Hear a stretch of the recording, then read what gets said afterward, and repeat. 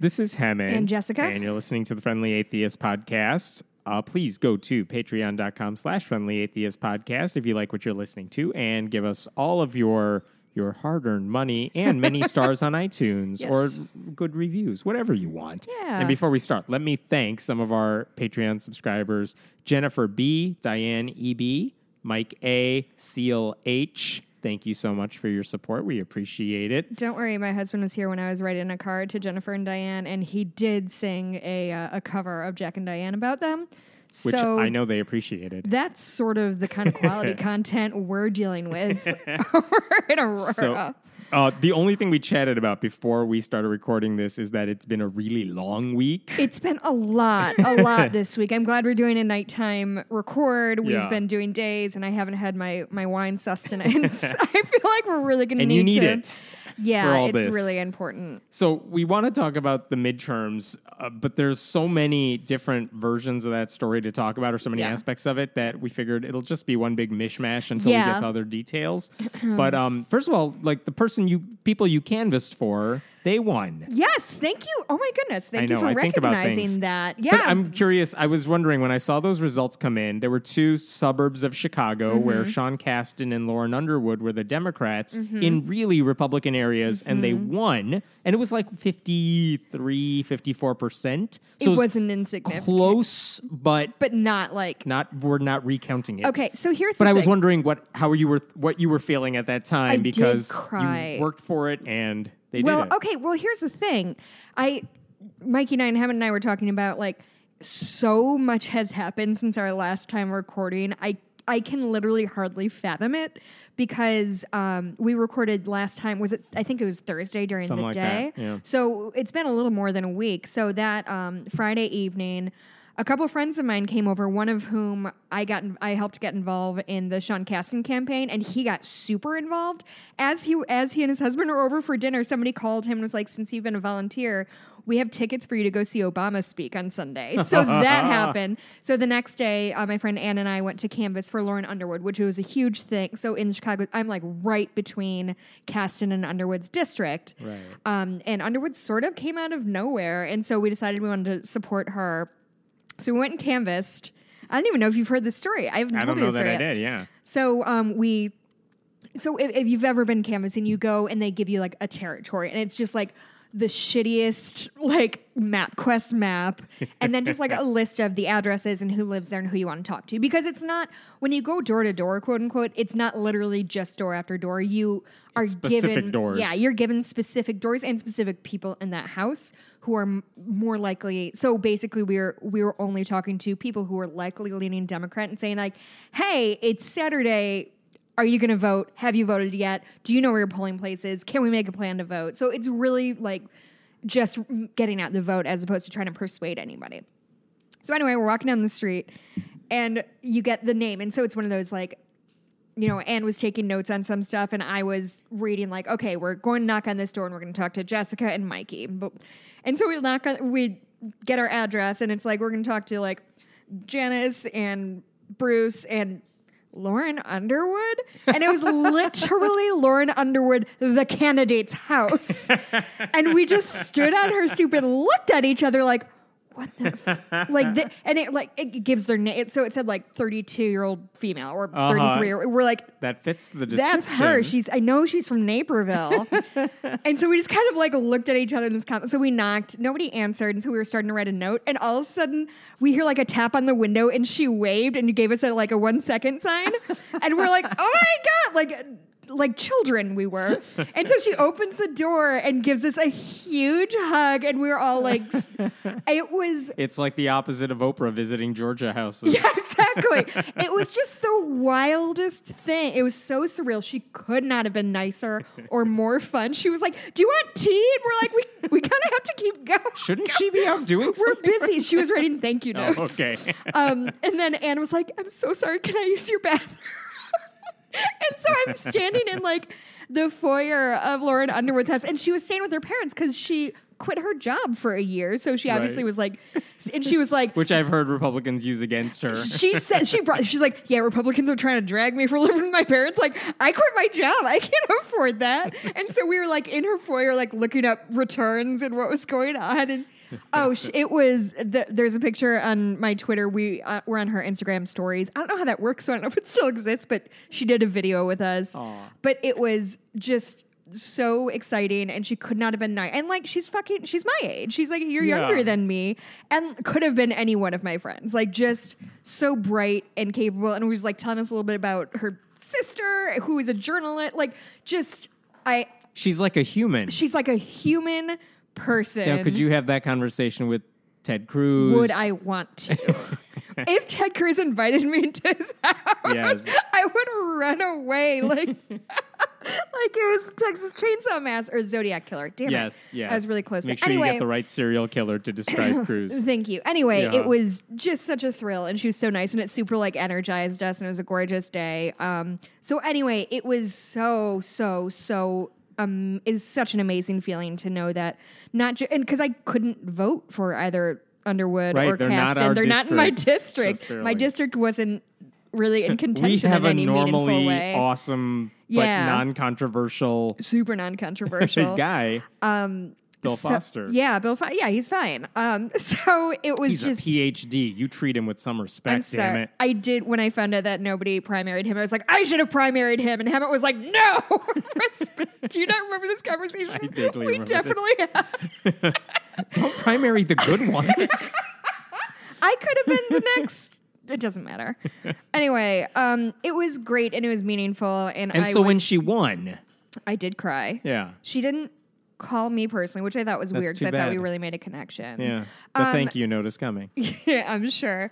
No, it's just really incredibly meaningful. And it's such the difference between 2018 and 2016 was that I went into 2016 sucked, but I don't think either of us were necessarily doing anything specifically for a candidate. Is that like in 2016, I felt so confident that we were going to win, but I hadn't really put any legwork into it. I hadn't really donated. I certainly didn't knock on doors. Yeah. So this time around, it felt a lot. I was more invested, and I felt like I knew these people, and they're representing. And it was a good ending this time for that race. Yes, it was. There was some heartbreaks.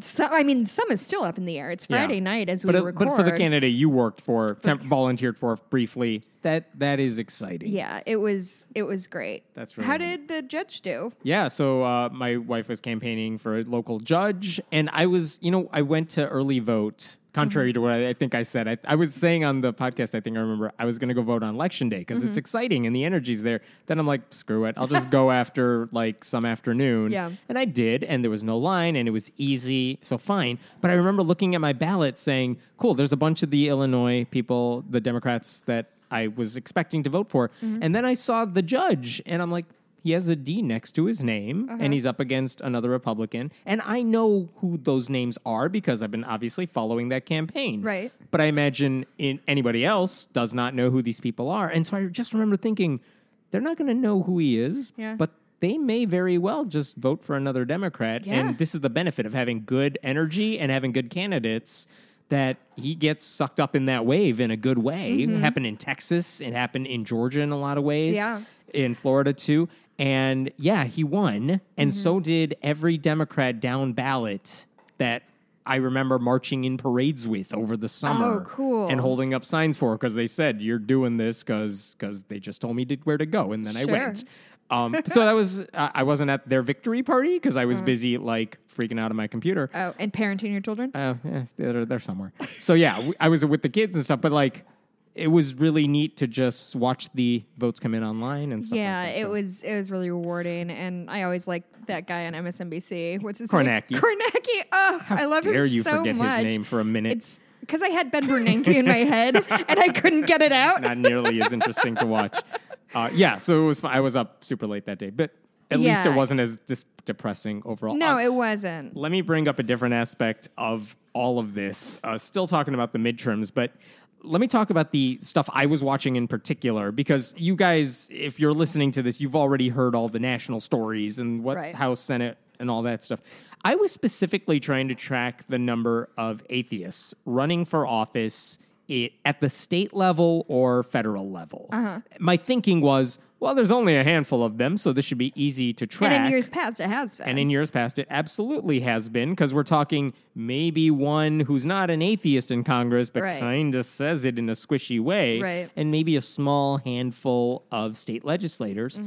And I started putting together a list of every candidate. We're done with the primary, so this is every candidate who's on the ballots. And I got in touch with the Center for Free Thought Equality, which is the Center for Free Thought Equality is a branch of the American Humanist Association, and they specifically are looking at atheism and politics and that relationship. And they have a Free Thought Equality Fund, a PAC. So they've donated money and given endorsements, and this is all legal to do. But I basically said, this is my list of all the candidates that I probably am going to be watching. Am I missing anybody? Is it comprehensive? Yeah. And I get a message back from a friend of mine, Ron Millar, who runs this thing. And he's like, you're missing some. And he sends me the list he's keeping track of, because they actually sent questionnaires to every candidate on the ballot statewide in every state and federally. We're talking a lot of questionnaires sent out. Yeah. But of course, these candidates get 1 million questionnaires. Sure. So he said they sent it out to everybody. Based on what they got back, if they gave an answer regarding their religion that was not a traditional faith, if they said none, unaffiliated, spiritual but not religious, Unitarian Universalist but not a believer, if they gave something like that, they went on the list.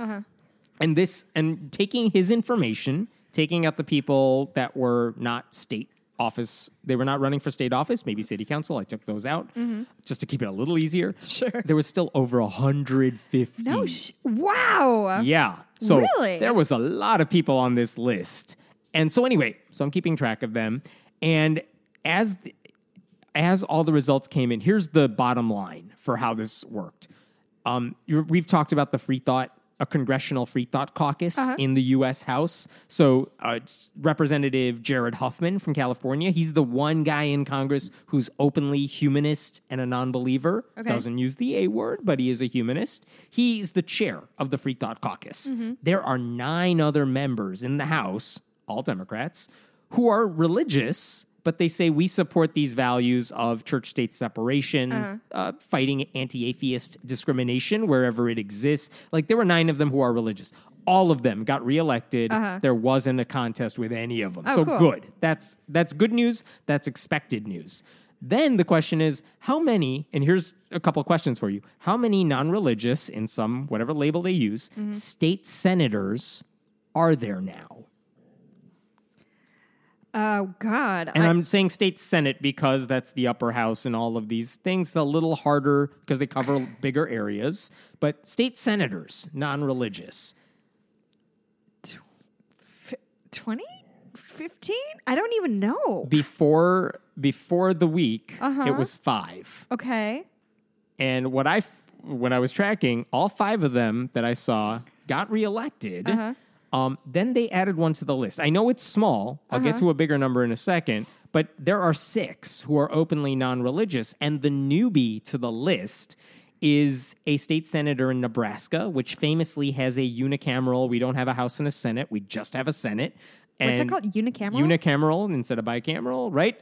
Like civics from whenever anyone took that. I clearly right? did not pay attention to that class. But they only have state senators in Nebraska. She got elected. She is like our age. She's, I believe she's a mother. She's super progressive. And she's an atheist. Her name is Megan Hunt. Cool. She just got elected. And if you look at her Facebook, this is the sort of thing where, we joke like, oh, if we run, this is what it would look. No, that's what her page looks like. It's like someone who's passionate and wanted to run and did the groundwork to make it work. And she won. Wow. And more power to her. That's incredible. So she joins Ernie Chambers, who's been there for like 40-some years, who's a legend in terms of politics, longest serving guy, I think, in Nebraska's history. There are now 2 openly atheist politicians in there. That's amazing. amazing. We also have Juan Mendez in Arizona. There is a guy named William Brownsberger in Massachusetts, Martha Hennessy in New Hampshire, and Dick McCormick in Vermont. They may not all use the A word, but they're all openly non-religious. That's awesome. We saw Ernie Chambers speak. Do you remember this? He was in Chicago for the American Humanist Association conference a year or two ago. And he's a very unique, distinct guy if you ever listen to him talk. He's a compelling speaker. And he wears like a crew neck sweatshirt. He's like, this is all I wear. Like, get out of my face. He's a really cool guy. Yeah. And then we get to the state representatives. Okay. And so this is I feel like you're tricking me into giving you a wrong answer. I'm not tricking you here. But this is one where there were so many, all those 150 names we were talking about, this is where the bulk of them were running for, the state house. And we're talking like 30 people were reelected. Another like 8 were new to the list. Like there were a lot of people who got elected. I can't even run through their names because there are so many, and there's still a couple of those elections still outstanding. But that's huge. I went from knowing like, there's like a dozen non-religious candidates nationally to, oh my God, there's like closer to 50. Well, because 2012 was the time that I was like covering when I was writing for Friendly Atheist, and obviously it was an election year. And I remember that was a thing, like you and I were live blogging or something like that just to keep up with like the 3 like non-believer candidates. And we're like, we got to keep tabs on this. Right. And so there's so many, which is exciting. Now, I want to raise a couple questions that I've heard in response to all this and respond to them. One is, first question, not a trick question. See if you can get this right. Oh, how many of these people who got elected as openly non-religious politicians, how many are Republicans? 1. Close. 0? That is right. Okay. Literally none of them who were even on the ballot were Republicans. I figured statistically one of them must be Republican. There was one Green Party candidate he lost. That was it. Okay. Everyone's a Democrat. So that's not surprising to me, but that's true. Another question is that I heard from critics who was like, why are you compiling this list? It's who cares if they're atheists? Because why would I support them just because they're atheists? I kind of don't want you to answer this because I feel like that keeps happening time and time again of like, Colorado has its first openly gay governor. Why are you playing identity politics? Like, I feel like answering this question is, it's not an honest question. Like, if you don't understand why it's important that more women are serving in Congress right now, more non-believers and more people of color, if you don't understand that, it's because you don't want to. So, like, get out of here. Like, I don't want that. I would add to that. I will answer the question. I will answer the question because I've been thinking about this and why I think it matters. Yes, there's the symbolic importance of it, but it is meaningful because we're talking about different issues that come to the forefront, which is important when we're talking about Native Americans and Hispanic women and different people who get elected. That's one thing. But in this case, I would say it's actually not a big deal to me that it's not like I'm saying they all should be endorsed and supported because they're atheists. Never said that. No, of course. No one ever said that, but that's the argument. I'm not saying you should support them. By all means, look at their platform, decide to support them. I think this is important to point out for a lot of reasons. But I would love for the opportunity to say, yeah, he's an atheist, but I don't like his politics and I don't like this character. I don't have that option right now. Right. And I would love to have that opportunity that Christians have to say, well, that person says he's Christian, but those are not my values. Right. I would love to slice and dice the atheists who are running for office. Well, but right now, there is this symbolic idea that it shouldn't be a deal breaker for voters when they see someone who's openly atheist and who says, look, yeah, I don't believe in God. Let me tell you what I do believe in, and this is why you should vote for me. Right. That should be fine. And it's becoming less of a deal breaker for people. That's important. And the more of these people who come out and say that, the more that's going to happen. Well, and we're supposed to be represented by the people who are leading us. And like demographically, that's not been true ever. And at least we're getting closer to that being true. Like if it's not that I fundamentally disagree with the Christians on everything, but if everybody who is leading this country is looking at the world from a Christian slant, then no, maybe my voice really isn't being represented in the way that I want. Right. And I will tell you one more story that I have not posted about yet. I didn't tell you this either. Breaking news. Breaking news. This is the other reason I think it's important to keep track of this stuff, because two things happened. I have a spreadsheet that I tweeted about it where I'm saying, look, this is where I'm keeping track of everything if you want to follow along. And I haven't seen that anyone do that, like keeping track of this stuff in real time. I've just seen lists after the fact, kind of. These are the people we know who are atheists in office. One thing is that when I saw that the senator from Nebraska now, Megan, won, I was like, oh, this person who I'd been keeping track of won her race. Oh, she's an atheist. Oh, like she used the word atheist. And oh, she's a challenger.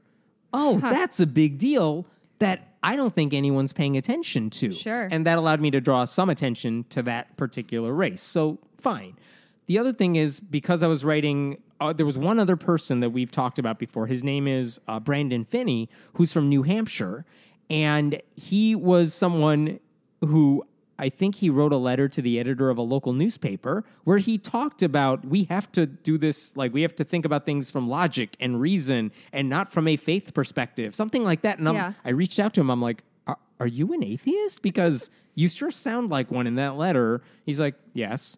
I'm like, do people know this? Because you're a Republican. And that's unusual. It's like, well, I'm more of a libertarian, but he said, no, it's not a secret for me. And so I'm like, well, that's a big friggin' deal to me. Yep. And I could write about that, and I did, and local papers picked it up in his area. The fact that this was the highest-ranking, openly atheist Republican in office at the time. By the way, he later switched to the Libertarian Party, and this week he got voted out. Okay, wow. Because you're a third-party candidate when there's a Democrat and Republican on the ballot. He got trounced. Oh, wait, dude, atheist is a libertarian? Believe it or not, I've never heard of such a thing. But what an anomaly. Here's where I'm going with that. When I posted about those stories, all based off of keeping track of all these people, someone slid into my DMs basically saying, I'm an atheist and I'm a politician. Like, you are not on my list. You are not on the Center for Free Thought Equality's list either. Really? And I'm like, first of all, I'm like, to the CF, Center for Free Thought Equality, I'm like, did you know about this person? And they said, we never heard back from her. We did send a questionnaire. And then I asked the person, I'm like, did you get a questionnaire? She said, I never received it. So miscommunication or something. But I had a conversation with her earlier today, actually, for an article. And I'm just like, where did anyone know this about you? She's like, yeah, I don't hide it. Sure. But it's also New Hampshire, and people know her as a vocal feminist and someone who is basically what our Twitter feeds probably look like in responding to a lot of the news. And so I think people maybe they assumed it, but they were not surprised by it. And I'm just like, the fact that you are open about it and that it's not a big deal for you. I even asked her, I'm like, are you okay if I publicize the fact that you're an atheist? And she's like, I say fuck on Twitter. Of course, I don't care. I'm like, that is all right. That's then. Really something like that. But the fact that when people saw that there are people in office right now who we know are non-religious, but they're not public about it. Right. And seeing other people coming out and like not being afraid of it and realizing that, oh, I should be on that too. I think it helps in that regard. And I think in a lot of places in the country, including arguably a lot of the area where we live, religion is less of an issue. Like it's like I'm thinking of my representatives, most of whom I follow on Facebook or whatever, or like even say Pritzker, who's our new governor. Yeah.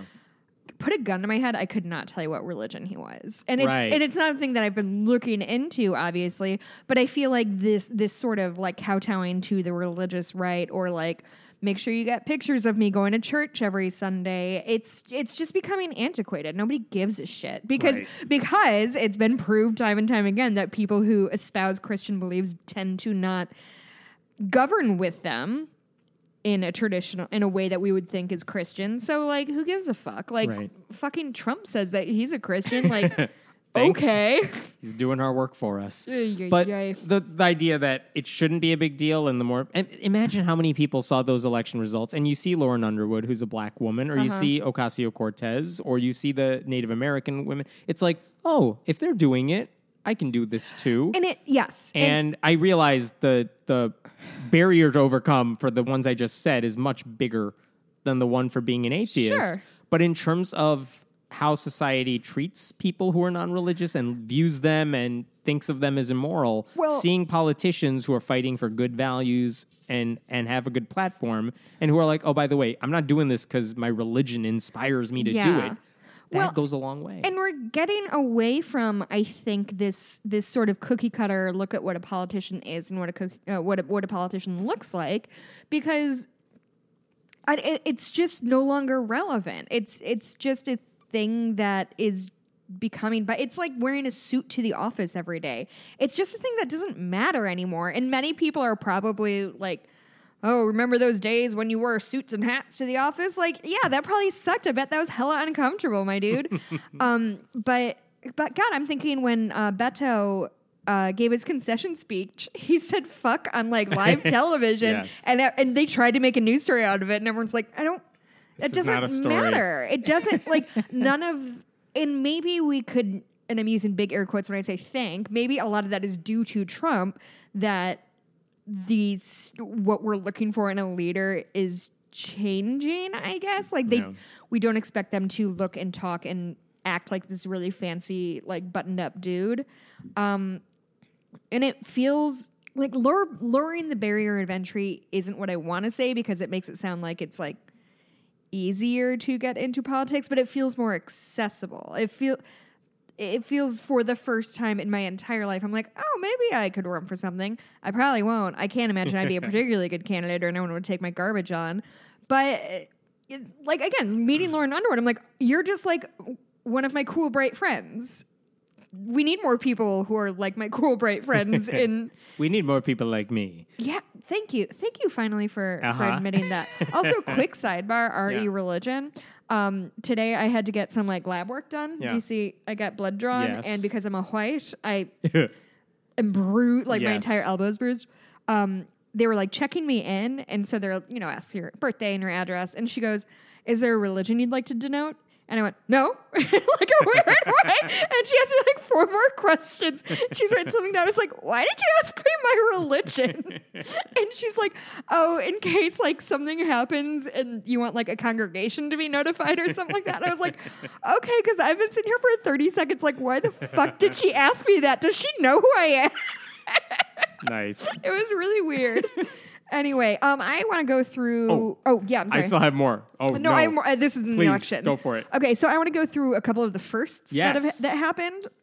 Many of them are related to women, not all.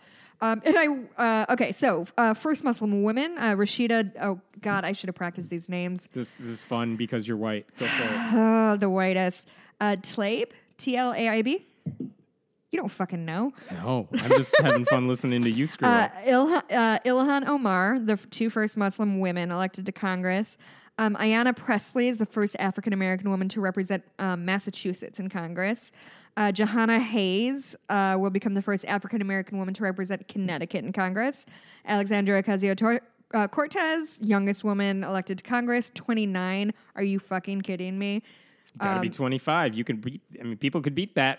Yeah, it's not insurmountable. 2 Democratic women in Texas, Veronica Escobar of El Paso and Sylvia Garcia of Houston will be the state's first Latinas to serve in the House of Representatives. Jared Polis is the first openly gay man elected as governor in any state. Janet Mills is Maine's first female governor. Lourdes Leon Guerrero. God, I can't say it. Go on. I have Guillermo del Toro in my head, and it kind of looks like that. That is the most racist thing I've heard in the last First 7 seconds. First of all, how dare you? Second of all, I took like 6 years of Spanish. I have too. I would not be helpful. She is the first female governor of Guam. So those are just a handful. There's actually a couple, like the first senator from Tennessee was a woman, but she's like anti-choice. But, yeah, so like, fuck that noise. Conservative. I don't want to. I'm Marsha acknowledging Blackburn that doesn't count for I'm anything. acknowledging that she's there. I do not wish to tout it right now at this right. present moment in my life. Right. It's like, oh, look, Martha McSally might be the senator from Arizona. Isn't it exciting? It's a woman. No, it's not exactly the glass ceiling that we're looking for, but all right. Not the glass ceiling of my dreams. Thank you. Let me go back to another thing that has to do with atheist voters, because one of the questions that I know I've had for a while is, why don't politicians ever pay attention to our needs, in big quote hands? But like, what are our needs? It's church-state separation, pro-science, pro-education, comprehensive sex ed. Because they tend to line up with liberal ideals. Yes. So like, why do Republicans give a fuck? You don't have to be specifically atheist to support those things, but those are things that matter to a lot of atheists. But here's the problem. We are a growing part of the American population. Like, more than 25% of Americans are non-religious in some form. Right. But we always punch under our weight when it comes to voting. So in the last midterm, so 2014, we were 22% of the population, but only 12% of the voters in the midterms. But evangelical Christians always punch above their weight. Like, yeah, they're a majority of the population. I'm sorry, the Christians in general, majority of the population, but more of them vote. Same with old people. Right? Yeah. Old people love to vote. They love that shit. Young people love ideas of changing, but too lazy to do it. Wait, hold on, really quick. This is my favorite thing to do. Hey, guys who are really mad that there's a two-party system when Bernie didn't get the nomination, what are you doing now? Are you, like, if you're doing something, that's great. If not, when 2020 comes around, I don't want to fucking hear from you. Go ahead. Yes, so 22% in 2014, we were 22% of the population, 12% of voters. This time around, even if I don't know what the percentage is of us, like maybe 25%. But instead of 12% of voters, it went up to 17. That is a big jump, because that 12 was stuck at that number for more than a decade. Yeah. So it's going up. And meanwhile, evangelicals as a percentage of voters, white evangelicals, are going down. That is not insignificant, but it won't matter unless more of us vote. And in this case, more of us vote for Democrats. I have to say, I'm surprised by that, because the turnout of like 18 to 25 and even like up through 35 was incredibly high. Right. So you would imagine there would be even higher percentage Right. of non-religious voters, but because everyone was coming out for this one, relatively speaking. And one other thing to point out is that 81% of white evangelicals supported Trump in 2016. Like, we knew that with the exit polls, and it was stunning. It's like, seriously, this is the guy who represents your beliefs? All right.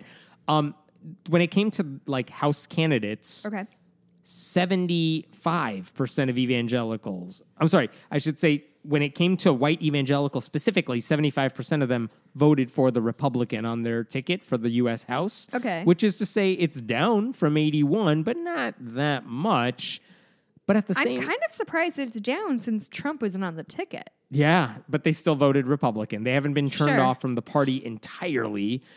And for the nuns, the non-religious people, 70% of us voted for the Democrat on the ticket. Again, lower than I would expect. I know. It to There's be. more of us who voted Republican or voted for a third party than you might expect. And it's more breaks from the liberals than even white evangelicals are from Republicans. Yeah. So just interesting to note. But I think it's important to note that for the past several midterms, we are talking about 8%. We, nuns, were 8% of the voters, 11, 12, 12, now 17. Okay.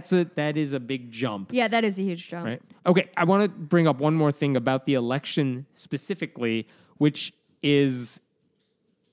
This is a question I was debating with some people. Who won the election, Democrats or Republicans? Democrats. Why? Because we retook the House, and the seats that we did lose in the Senate were in red states that we didn't have a great shot at anyway. We never were going to take the Senate. It just wasn't in the cards. It would have been really Not hard. in this election cycle. Too many red state senators were and we don't know what the final count for Republicans in the Senate's going to be. It was 51 before the election. Yeah. And now it may be like 53, 54. Right.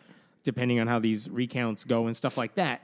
But here's the big problem with that. And this is one reason that just whatever you want to say about a blue wave in the House and what it means for the future, this Senate election is a killer. And it's because think about the Brett Kavanaugh stuff.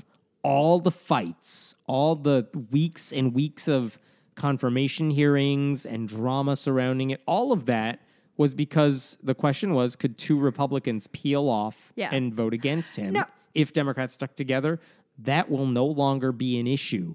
Because if Susan Collins or Lisa Murkowski or Jeff Flake or whoever like them, like if they say, you know what, we're not going to vote for this person. Now Republicans can be like, good, we don't need you, bye. Yes, you're right. They can push through any judge at any level they want to for the next 2 years, and but there's they've virtually always been able to. What the fuck were they doing in the last 2 years? They've Who been did they doing block? it. Who? They didn't, like, Kavanaugh, the worst of the worst, he, like, skated on through. He skated on through, but not before the drama, and there was maybe some thoughts. I mean, I would say there was a lower court judge, an appellate judge, who they were trying to push through, but when the reporting came out that this guy's made some really racist comments in the past, South Carolina Senator Tim Scott, who's, like, the one black Republican in the Senate, was like, I can't vote for this guy. Yeah. And they scuttled the entire nomination. So if one person spoke out, sometimes, and it happened a couple of times where it was too much even for them, that is no longer the case. And in the speed, they're going to do it faster now. If Ruth Bader Ginsburg's ribs fail on us. She's already back. She's tougher than you and I combined. But I'm saying they could push through anybody they wanted who's worse than Kavanaugh. They could do it in every seat for the lower courts. And the 2020 Senate map, while it's not as bad as this one was, there's all the ones you would have to pick off on the Republican side to win the Senate are in like deeply red states again. Yeah. So it's one of these things where Republicans may have control of the Senate for a while, and even if there's another Democrat in the White House, that just means nobody's getting through versus but someone sensible's getting through. I don't think you're wrong, and I'm not disagreeing with you. It's not things are Hammett. Sorry, you've had 1/4 of a glass of wine, and I can't. Had about 2 sips. I can't trust you with anything. So. Yes, we did lose seats in the Senate. And there are problems with that. The thing is, I don't think that I think the Kavanaugh thing proved that we couldn't trust the GOP to break from their own party, except for, like, if you can give me a litany of examples of people in the GOP opposing their own party instead of towing the line. And maybe I'm wrong. Maybe those examples exist. But I don't... Like, we're not any worse off than we were before. Like, fucking look at what Kavanaugh had. Like, that was if ever there was an example of the GOP not willing to break rank no matter fucking what, that was it. So, like, I'm not losing sleep over losing those seats in the Senate. And getting the Congress back was huge. Yeah, it is and I don't want to downplay that. It sounds like that's exactly what you want to do. If you think about the healthcare thing, you had Murkowski and Collins, and then John McCain with his thumbs down. Right. 3 people who defected. Yeah. So, but now we have the House, so they wouldn't pass that anyway. Right. But when it comes to judges, you don't need the House. They can do it on their own. And the scary thing is there are not 5 Republicans or whatever you would need, 4 or 5 moderates, because Flake is gone. Even if you keep Collins, like, or any of the other ones, this is scary in the sense that they can confirm anyone they want to and no one can stop them. And if you I think the number I saw was by the end of this term, the next 2 years, if they fill in everything they want to fill in, we're talking 25% of every federal court, district, appellate court, Supreme Court, obviously, 25% are Trump appointees. And think about this, if they're old Republicans, now's the time to retire because you could be replaced by an even younger one too. So more openings come up. And then even if you get a Democrat in the White House in 2020, what are you going to do? Fill in the blanks? No, we're just going to stop you. Like, that's scary. The entire judicial branch is essentially gone. That is frightening because they're not going to nominate moderates. Why would they? They're going to nominate the crazies up and down the line. Who's going to stop them? That is, to me, really, really awful. This show used to be fun to record. You bummed me Never out in fun. a real My way. job here. Okay, fine. You want a happy story? Are we done with Congress? I guess. Or the midterms? Yeah, sure. How long did we just kick around in the midterms? I don't know. 20 Way minutes? too long. More than that. Here's the happy story. Kim Davis. Oh, yeah. Fuck that bitch. Yes, you said it. Kim Davis, the Yeah, you shouldn't say that. anti-gay clerk, county clerk from Rowan County, Kentucky, who said, "Oh, you're same-sex couples and you want a marriage license even though that's legal? I don't like you because I'm Christian, so I'm not going to sign your paperwork." She just lost the race, and maybe you saw that headline. Yep. But there's a couple aspects of that I think are just delicious when it comes to this. First of all, one of the people who wanted to fight her in the election was a gay guy that she denied his marriage license. Now, that guy, David Ermold, he lost the primary, so he didn't get that opportunity. But the guy who did win the primary, his name is Elwood Cowdell, he won. He won the race. Incredible name. It is. He won the race. Here's the tidbit about this story that struck me as just, oh my God, how does that happen? So Cowdell won that seat this year. He beat Kim Davis. 4 years ago, in 2014, those two also fought against each other for that same seat in the Democratic primary. What? Kim Davis used to be a Democrat. What? And she beat him in the primary by 23 votes. No Democrat has ever had those bangs. So, and she said later when she got that seat and the years after that, she's like, the Democratic Party has left me. I am a Republican. Sure. It's like, really? You went from Democrat to what you are now? Like, that is not a little step over the line. That's a pretty big leap there. But she beat this guy by 23 votes, and he demolished her by like several hundred votes this time around. So that's one thing. I also saw that, I don't think you've seen this yet. Do you know what Kim Davis is going to be doing now? I literally... She has a future plan. I did not spare a thought to Kim Davis. What? This is all I've been thinking about for like 4 days. In her post-political career, I don't give a fuck. Tell me. Sure. This is according to Matt Staver, the Liberty Counsel attorney, who basically has been her spokesperson for a long time.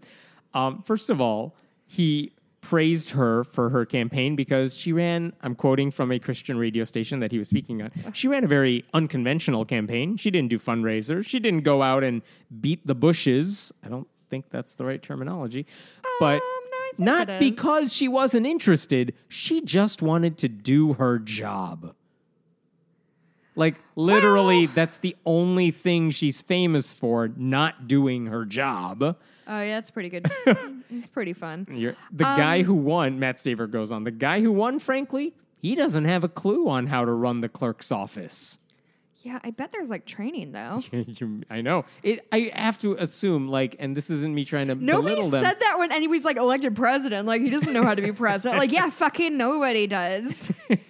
Yeah, and Idiot. County clerk. There are people who know what they're doing who can help you out there. Yeah, like, it's not rocket science. Yeah, not You'll to figure that one out. what the county clerk's office does, but like, come on. Here's if Kim Davis could do it. Right? Here's the kicker. What I think she's going to do and where she's been wanting to go is in some form of ministry. That's where the Lord has been leading her.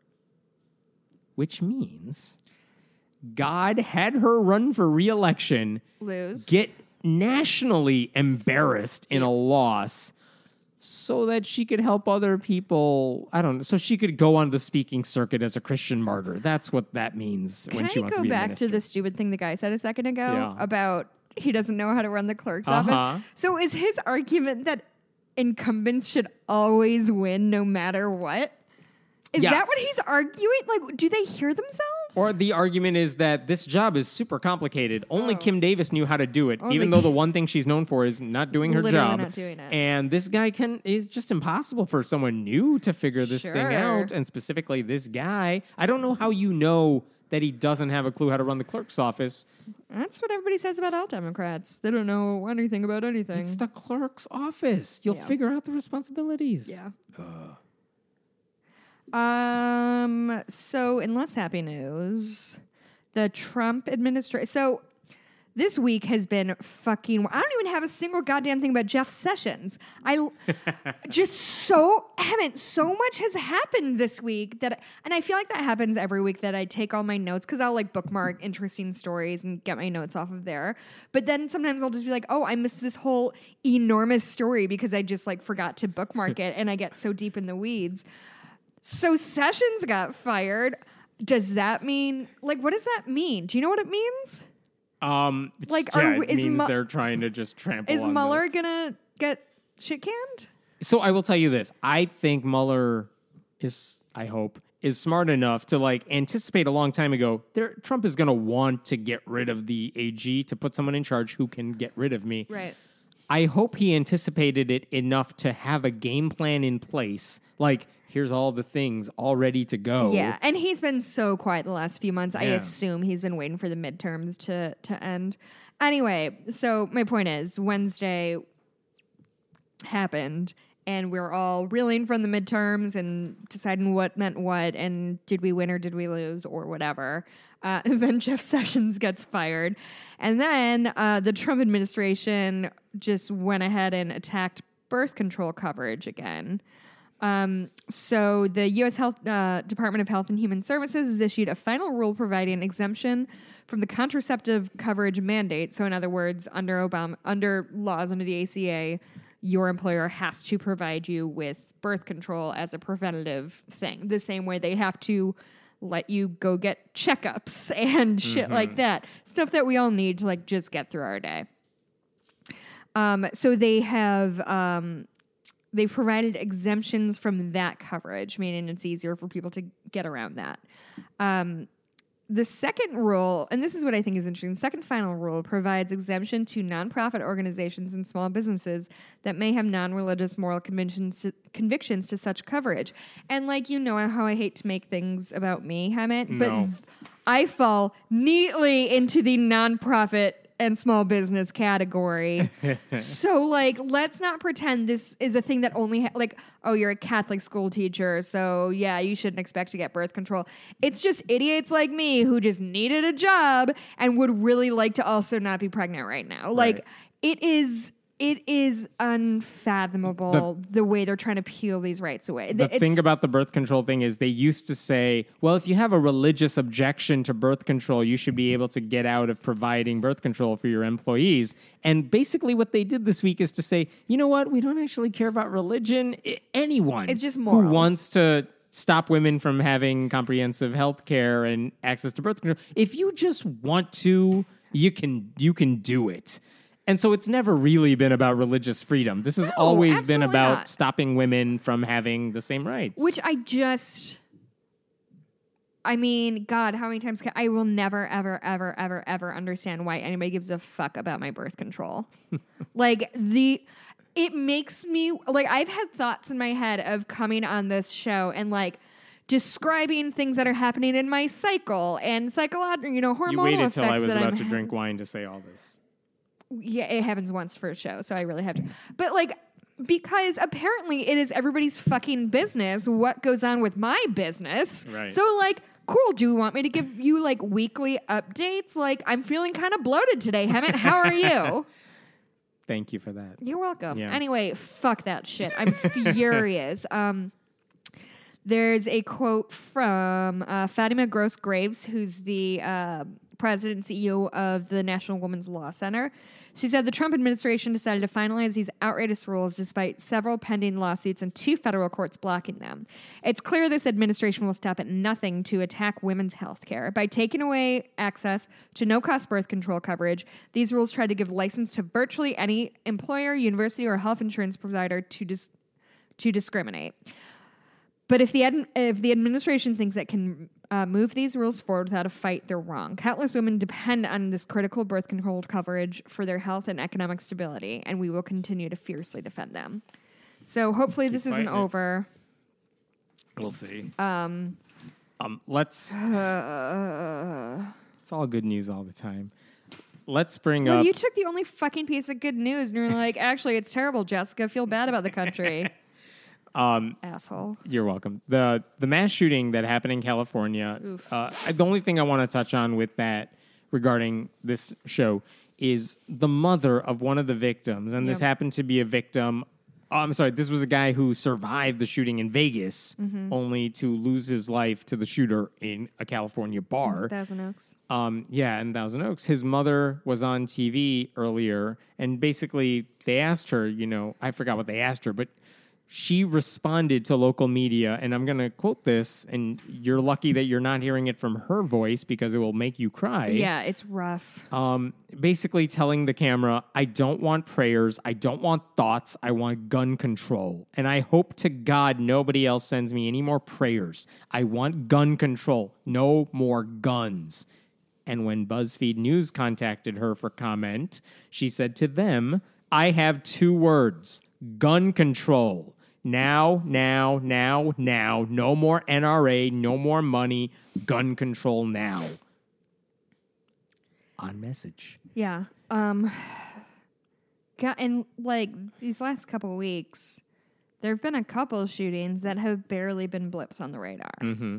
And I don't know if it was a tweet or whatever, but I saw somebody said like 2 years ago, we would say, don't say the shooter's name. They want him to be famous. Don't give their name any publicity. And now, like, put a gun to my head, I couldn't tell you the last 5 school shooters or the last shooters. There's just too many. I can't keep track of them. And the fact that we're not even talking about how are we going to stop these attacks in the future. That's not a conversation a lot of people are having today. It's just kind of, thanks. Another day, another dollar. Yeah, it's how it works now. It's par for the course. God, there was a school shooting, and they went back to class that same day. Jesus. Like, it's unbelievable. It's unbelievable that people are okay with this. Wait, I have another kind of downer. Please. Before we're a happy podcast here. Yeah. Oh my God, all the rest of mine are downers. So this is sort of a downer, but it's positively framed. So Michelle Obama has a new book coming out. Yeah. It's memoir. called Becoming. It's a memoir. Yes. And she had an interview, and she spoke about the fact that she miscarried 20 years ago, and that she conceived Malia and Sasha through IVF. And so her quote was, "I felt lost and alone, and I felt like I'd failed because I didn't know how common miscarriages were because we didn't talk about them. We sit in our own pain, thinking that somehow we're broken." So that's one of the reasons why I think it's important to talk to young mothers about the fact that miscarriages happen and the biological clock is real. I think it's the worst thing that we do to each other as women, not share the truth about our bodies and how they work and how they don't work. And I just have a lot of respect for that. And the fact that they didn't talk about that for so many years, because I don't know what the reason was, whether they just felt it was a private matter, nobody's people business. Just don't talk about that kind of thing. Right. And but I know it's a memoir and she's looking for publicity, obviously, but that is not a thing that they brought up when you could have earned compassion points if you're on the campaign trail. You could have talked about it, but they felt for whatever reason. We frame miscarriages as this really deeply private thing, which, like, absolutely, if that's your desire to keep it private, you can. But unfortunately, the effect is we don't realize how incredibly common miscarriages are. I think it's something like 1 in 8 pregnancies and miscarriage, which is, some of them are before you even know you're pregnant, or it could be a very deeply wanted pregnancy. So I don't know. I have a lot of respect for her coming forward. It's the same, not that we're the same, but like I try to talk about mental health issues on the show because I think destigmatizing these kinds of things and shedding light on them is good. So I'm really, really happy that she's using her platform for good, as usual, because she's dope. Yeah. Here's a story I did not tell you, and I was waiting till we started recording to tell you this. So I was going to call you up earlier tonight and cancel on this and say we'll reschedule to record this because I got an email this afternoon saying, "Hello, we're from Fox News." Oh, I know. We're from Laura Ingraham's show. And can you come on to talk about saying thoughts? What is it about saying thoughts and prayers and I guess why it's wrong or something like that? By the way, Mike Huckabee is guest hosting and Tony Perkins is the other guest. And so I thought about this for a split second. I'm like, I know why they want me there. because they want to dunk on me somehow. Yeah. I haven't figured out like, my first thought is, I wonder if the shooter said something about thoughts and prayers and they want to pin it on me. And the truth is he did. Oh. He said something about like thoughts and prayers before he shot something. But it's like, all right, I've played that game with them before. Have you been on Fox News? A couple times. Oh, sorry. One time a couple of years ago, it was a small incident involving a Christian student. I think someone sneezed. A Christian student said, "Bless you." And the teacher said, "You're talking, get out of here," and kicked her out of the classroom. So, of course, that's, religious persecution. And I remember I was writing about that. I called the principal up and we had a brief conversation. And basically the story I got is they wanted to make sure it wasn't you said "bless you," so I'm kicking you out. It's You're talking during a test. Yeah. And if one kid talks during a test, other kids are going to start talking during a test. You shut them up immediately. Yeah.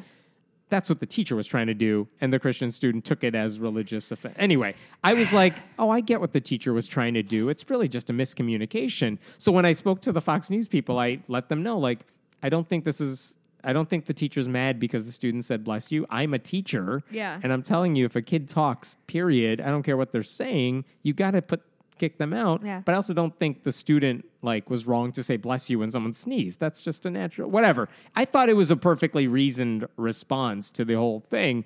And then I was talking to a producer about this, and they're like, "All right, cool. We have all the background we need. Get ready. We'll do it via Skype for this particular interview." Was it just phone? Yeah. And then about 30 minutes later, I get an email from them. You know what? There's some breaking stuff happening, breaking news. So we're going to cut that segment, I think. So thanks for your time.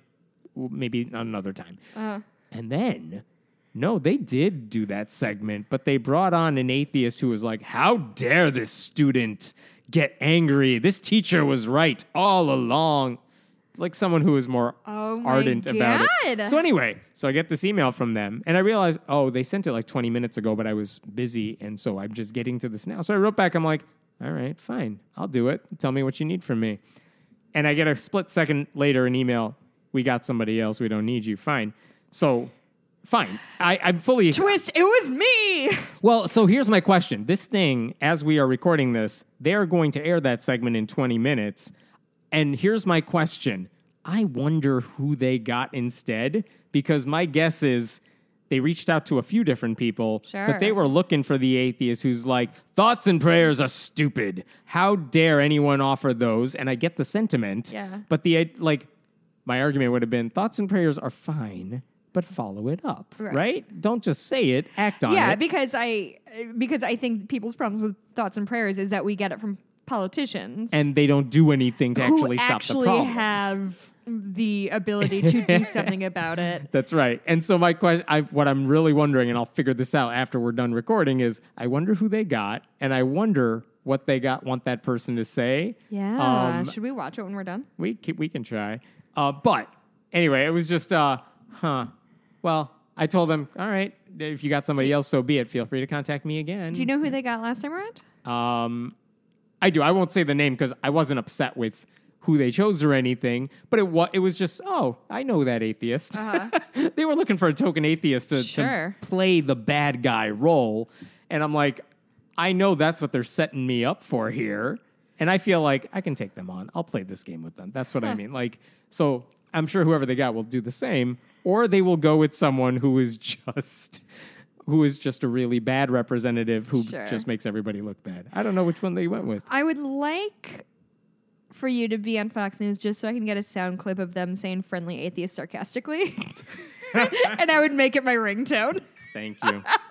So anyway, and I will add one more last thing on my end here, which is we're recording this Friday night. This will be out on Saturday.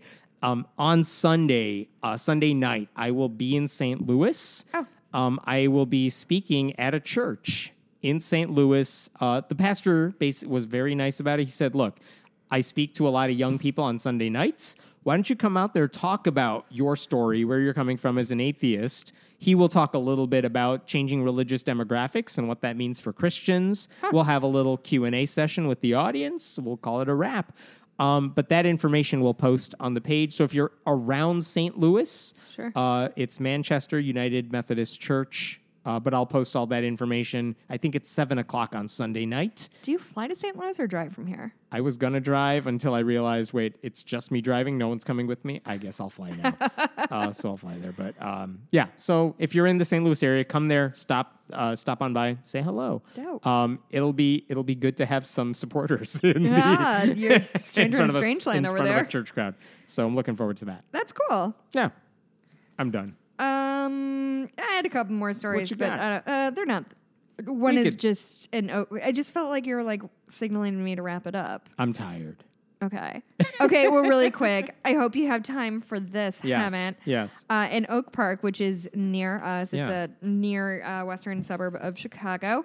Oak Park and River Forest High School is having an assembly this morning, Friday morning, when somebody airdropped an image of a swastika to everybody's phones. What? Yeah. That's like evil and devious. Yeah. So, I mean, it was just one of those things that happened. I was like, that's the fucking craziest thing. So that's how they do it at assemblies now? That's some sort of... Well, I mean, airdropping, Man. like, I can airdrop you without, like, consent, I guess is the word. Like, I can just, like, send something to you, I guess. I mean, I think I would have to accept it, but if I But you can see the preview. Maybe a small preview, you're right. But, like, I would probably accept it if someone tried airdropping. Pretty fucking recognizable, even in a small little thumbnail. I was going to say, if I saw anything, I probably wouldn't even look at the picture. It's like, oh, airdrop, fine, I'll accept it. And it's like, oh my God. Yeah. Man, that's messed up. Yeah, it's. What did the school do? So they called the police immediately. It sounds like it was handled as well as it could be in the situation. They, as of this article, they found the person. Their name isn't released, I assume, because they're a minor. The agency worked in conjunction with school administrators, security staff. So yeah, they found him. It's just a like buck wild thing to happen, and I'm sure it's just like some idiot kid who was trying to get a rise out of. You know what? I don't know that. I was gonna say like it's probably just someone trying to get a rise out of the class and get attention, and that's the worst thing they can think of. Or maybe there's a white supremacist in Oak Park. You never know. Neither of those things would surprise me. Yeah, let's call it. Let's call it. Do you have any happy things other than? Yeah, you know what? It's been like a really wild week. My husband and I got last minute tickets to this like wine and dinner thing hosted by Kyle MacLachlan, who's an actor from Twin Peaks, and Sex and the City. Thank you for that relevant. I haven't seen every episode. I think he was on Desperate Housewives. He was. Your media consumption is so befuddling to me. Oh my God. Okay. Anyway, he was also in the Flintstones live action movie. So he owns a winery, and so he'll go around and like, it was more money than Mikey and I normally spend on a Monday night, but it was just a really cool, fun thing to do. And we got he happened to be there. Yeah, he was there, and we talked to him, got a picture with him. It's up on Twitter probably. He's very nice. Mikey got a little drunk and did ask if when Kyle MacLachlan signed his wine bottle, he specifically asked for a Flintstones quote, which he took in stride very well. That was really pleasant. The midterms were great. Going to see a Bulls game tomorrow night. Look at you. Yeah, I'm into this is free tickets from like Mikey's coworker's wife. Nice. Yeah, apparently they're good. So I might be on TV. I might wear something really. Maybe I'll wear that somewhere. I don't know who's on the team anymore. You know what? Mikey and I did the same thing. We're like, who do we know? We don't know anybody. So we're officially like those people who sit behind me in the Cubs game. You could substitute the entire team for like Duke's basketball team, and I probably wouldn't be able to know the names. Certainly it'd be like, oh yeah, that's the guy on our team. Sure. Yeah, Mikey went through the list, and we're like, none of these names even sound familiar. Which I don't mean to like be an asshole about it, because I know people genuinely do love basketball, and I'm taking up probably a decent seat. But like, I don't know, it'll be fun. The sad thing is, I do pay attention to like Chicago sports, and I did pay attention to the Bulls at one point not that long ago. For some reason, whatever the reason is, basketball of all the things has fallen off. Totally fallen off the radar for me. I'm that way with. I'll watch the finals and stuff or the playoffs when it's going on. Yeah. But I'm not into it. I'm just watching for the sake of watching. I was that way with football. Like I kind of drifted away, and then like all the really fucked up stuff happened with the NFL, and I was like, cool. I'm just gonna call this like a moral crusade that I don't watch the NFL anymore. Yeah. But yeah. So that's good. We're in for a little treat. Have fun with that. Thank you. How about you, my friend? Yeah, just you get coaching. To go to bed soon? I'm going. Yeah. We started our competitive season for the thing I coach, so we have a tournament tomorrow. So for all the thing you coach, the public speaking competitive, whatever people want to call it, no one ever gets it. The so cool it's jocks, you mean? That's what I tell people. So we're doing that tomorrow, and then I'll go to St. Louis. Fun. Yeah. Are you excited? Are you staying with somebody? Staying in a hotel? No. Oh, that's so nice. I'm sleeping, and then I'm coming home, and then that's the sad part about it's all in and out trips. Yeah. So. But that'll be good. It'll be good. Hemant, where can we find you on the I'm Twitters? at friendlyatheist.com. I'm at Hemant Meta on Twitter. Go to patreon.com/friendlyatheistpodcast. Yeah, support us. You can earn goals, thank you notes from us. I do cross stitches for a certain level of donors. And we're trying to get enough money to do a live show, which would be cool. We'll do that at some point. Contribute to that if you'd like. You can find me on Twitter at Blueberry, BLUEBURIE. You can go to my my Etsy shop. Bitches Get Stitched Done. If you're looking to get something for the holidays, get it in soon. I actually just did a custom order for a listener, and I've got another one that I got a nice note who's from a listener in order in the queue. I'm working on them, you guys. They're very time consuming, and I have a stupid full-time job this year. I guess that. Right. Oh, we didn't get any. We got a couple nice emails, but we didn't get anything that was listener maily, question answer. Friendly so yeah, if you have something at Gmail, we read them all. Cool. And if they're stupid, I scoff at them like this. Nice. Yeah. Nice. Okay. Thank you for listening. We'll talk to you guys next week.